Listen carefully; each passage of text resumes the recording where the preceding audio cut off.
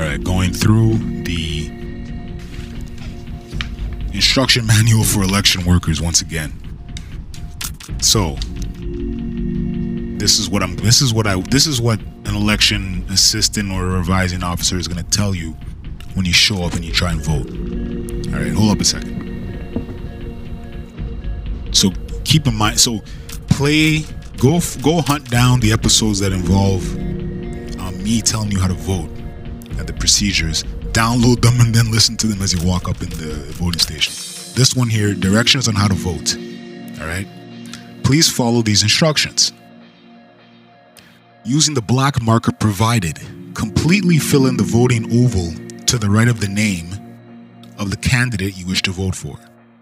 That's step number 1. 2. Vote for one candidate only in each office as noted on the ballot.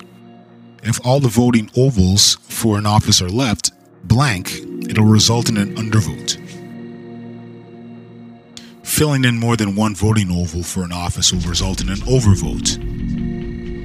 Should you wish to decline your ballot, please return with your ballot to the election official who provided you with your ballot and advise them you are declining your vote. 3. Once you have completed filling out your ballot, place it in the voting privacy sleeve. And please don't fold the ballot. Alright? Don't fold the ballot. 4. Take the vote in privacy sleeve containing the ballot to the election official at the vote tabulator. That was rude, sorry. I don't know if you heard that, but sorry.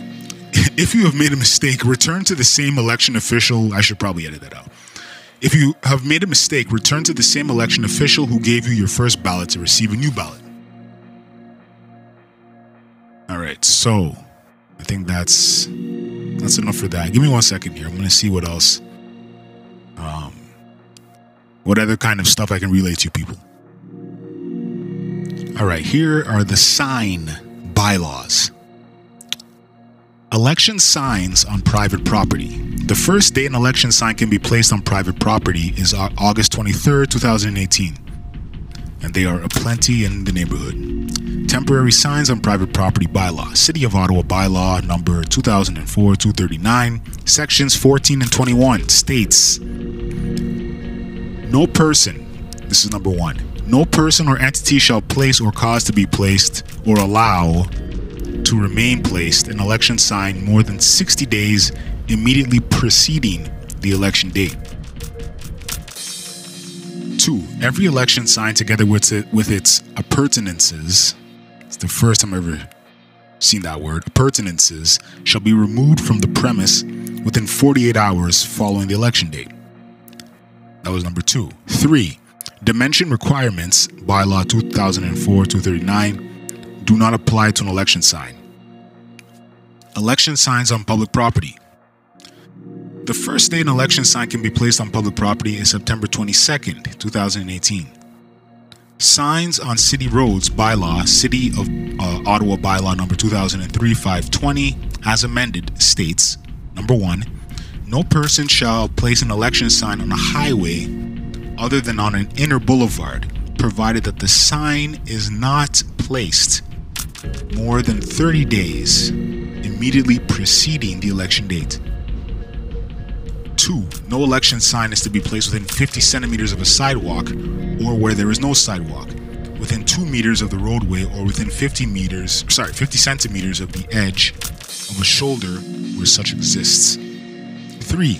The election sign and its appurtenances shall be removed within 48 hours following the election date. And note, it's forbidden to use election signs that constitute a safety hazard or utilize any sign type identified as a prohibited sign in any of the above listed bylaws.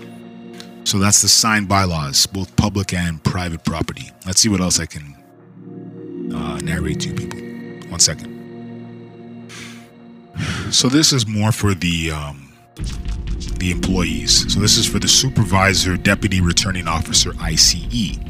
So this is the checklist for throughout the day. At least every 2 hours, perform the following checklist to ensure that everything is operating smoothly. Go outside and verify that there are no campaign signs or people campaigning on the property. Signs across the street are to be left alone. Remove any campaign materials and or garbage from behind the voting screens.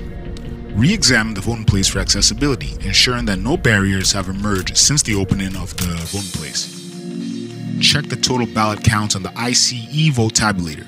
Replace the ballot box if more than 300 ballots are in the ballot box. Collect the privacy sleeves from the accessibility DRO and bring them back to DROs.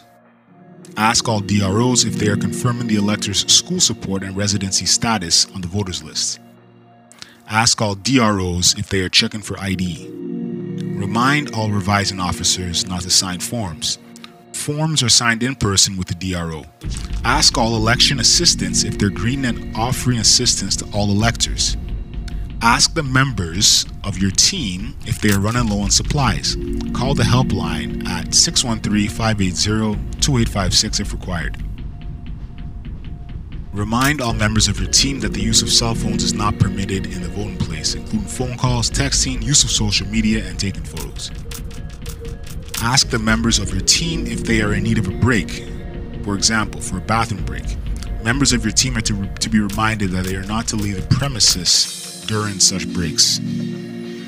So, again, checklist for Supervisor Deputy Returning Officer ICE. I think that's enough for this particular episode. Peace.